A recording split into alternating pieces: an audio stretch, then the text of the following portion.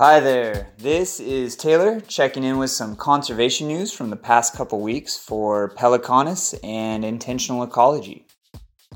Working in the environmental field is an experience of some very high highs and some low lows. As always, there are horrendous environmental stories that deserve our attention, action, and mobilization, but it is our opinion that you can find those headlines in many places. But there are also empowering and inspiring stories that demonstrate major conservation successes from around the globe, achieved by real people who have grouped together to create a better planet. We've been collecting these stories and messages every week for years, and I'm still surprised at how resilient and creative both nature and humans are when facing big challenges.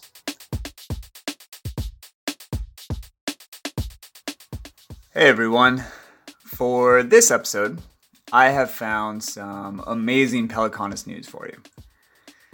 Considering the protests and larger dialogue of dismantling systematic oppression that is gaining momentum right now, we wanted to offer our support while also sticking to our mission of sharing the positive and empowering environmental stories from around the world.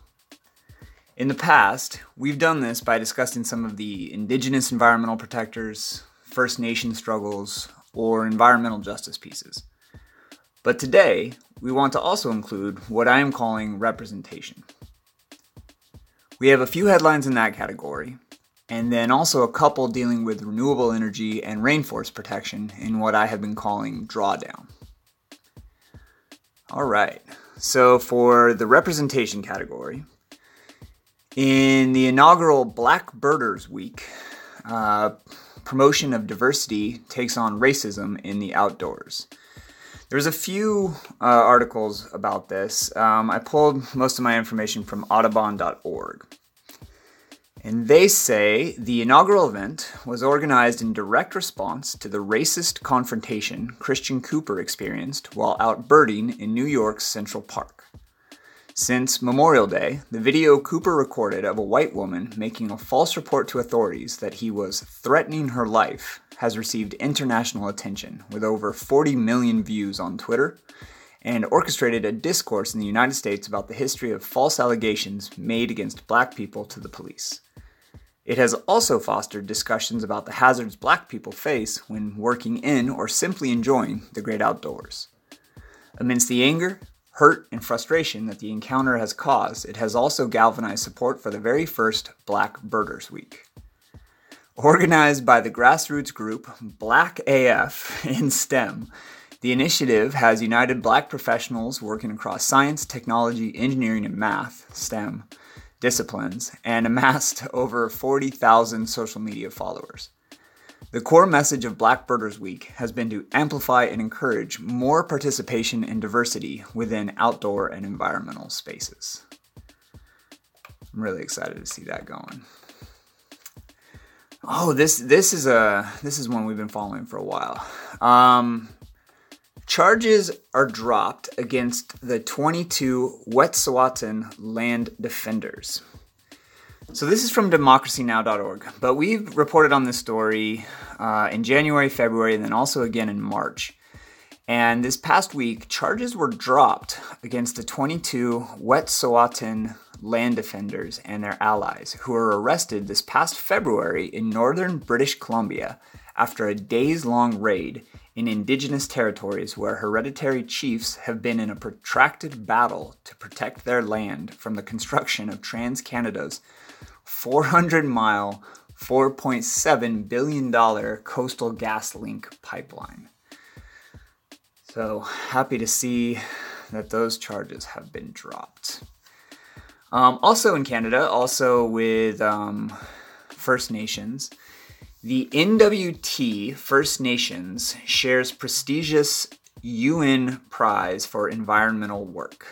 According to thenationalpost.com, a remote community in Canada's north has been awarded a major United Nations prize for decades of work to help create a new national park and vast protected area.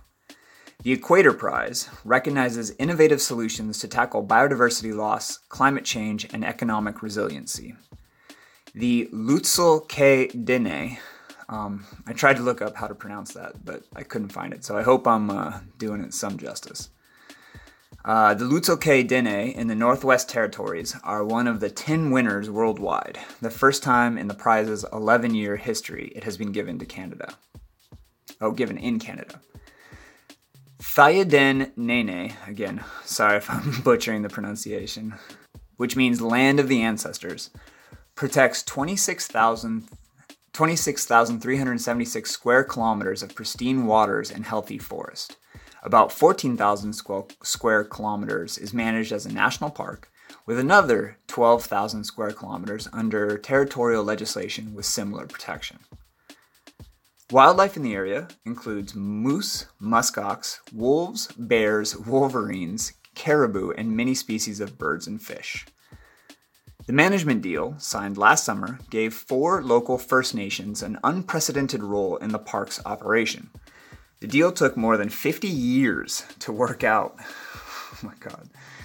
Overlapping land claims and concerns about mineral resources complicated the talks, and about 8,000 square kilometers originally proposed for it were removed because of potentially valuable deposits. The award comes with a $10,000 prize, and it also comes with an invitation to join events associated with the UN General Assembly, the UN Nature Summit, and the Global Climate Week in late November. The deal is seen to be a model for future parks and protected areas. This next one is really exciting. I follow the Convention on Biological Diversity a lot. And this last week, longtime environmental professional, lawyer, and diplomat Elizabeth Mrema is named new Executive Secretary of the Convention on Biological Diversity. United Nations Secretary General Antonio Guterres has announced the appointment of Elizabeth Maruma Mrema of Tanzania as Executive Secretary of the Secretariat of the Convention on Biological Diversity. Ms. Mrema has been the acting Executive Secretary of the CBD Secretariat since December 2019 and has previously served as Director of the Law Division at the United Nations Environment Program in Nairobi, Kenya. From 2009 to 2012, she served as the Executive Secretary of the UNEP Secretariat of the Convention on the Conservation of Migratory Species of Wild Animals, as well as served as the Acting Executive Secretary of the UNEP ASCOBANS, Agreement on the Conservation of Small Cetaceans of the Baltic, Northeast Atlantic, Irish, and North Seas, as well as the Interim Executive Secretary of the UNEP Gorilla Agreement, all of these based in Germany. So congratulations to her. This is really special.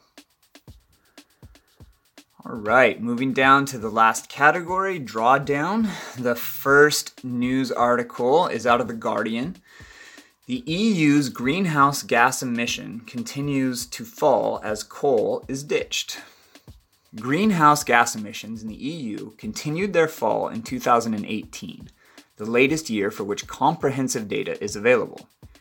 According to a new report from Europe's environmental watchdog, emissions fell by 2.1% compared with 2017, to a level 23% lower than in 1990. The baseline for the bloc's emission cuts under the UN's climate agreements. That's really low. The continuing fall, revealed in a report by the European Environment Agency, came as the result of EU-wide and country-specific policies with energy generation showing the biggest decline in emissions as coal was phased out further and renewable power increased.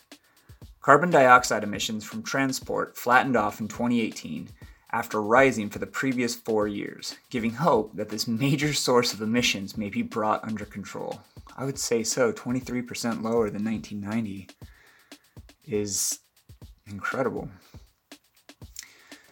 All right, next one. Plunging solar energy prices spell bright future for clean electricity.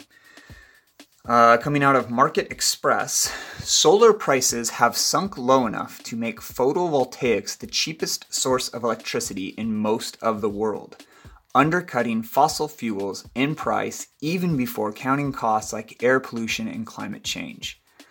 Averaging about 5 cents for the kilowatt per hour, The cost of generating solar electricity has reached lows that 6 years ago, the International Energy Agency did not expect to come until the middle of the century. For example, when Ginny Chase started working on solar energy in 2006, her job title was head of improbable technologies, and she thought solar could only ever provide 1% of the world's electricity mix. Now it's already gone north of 2%, said Chase, a solar analyst at energy consultancy Bloomberg NEF. Still only 2%, but that's huge gains comparatively. All right, and the last headline. Indonesia to receive $56 million payment from Norway for reducing deforestation. This one's out of mongabay.com. Indonesia is set to receive $56 million from Norway as the result of the Southeast Asian country's efforts to preserve its vast tropical rainforest to curb carbon dioxide emissions. The payment is for Indonesia preventing the emission of 11.23 million tons of carbon dioxide equivalent through reducing its rate of deforestation in 2017. Indonesia will be the latest country to receive a results-based payment from Norway, a decade after Norway pledged to disperse $1 billion for Indonesia's emission reduction from deforestation and forest degradation. Both countries have agreed to continue their partnership after the initial agreement expires this year. I'm kind of floored by all these headlines. It was really special for me to collect all these. It's really an honor to be able to share them with you. I really love these trends, and I hope sharing them brings hope and optimism to your life as well. Thank you, and hope to talk to you again soon.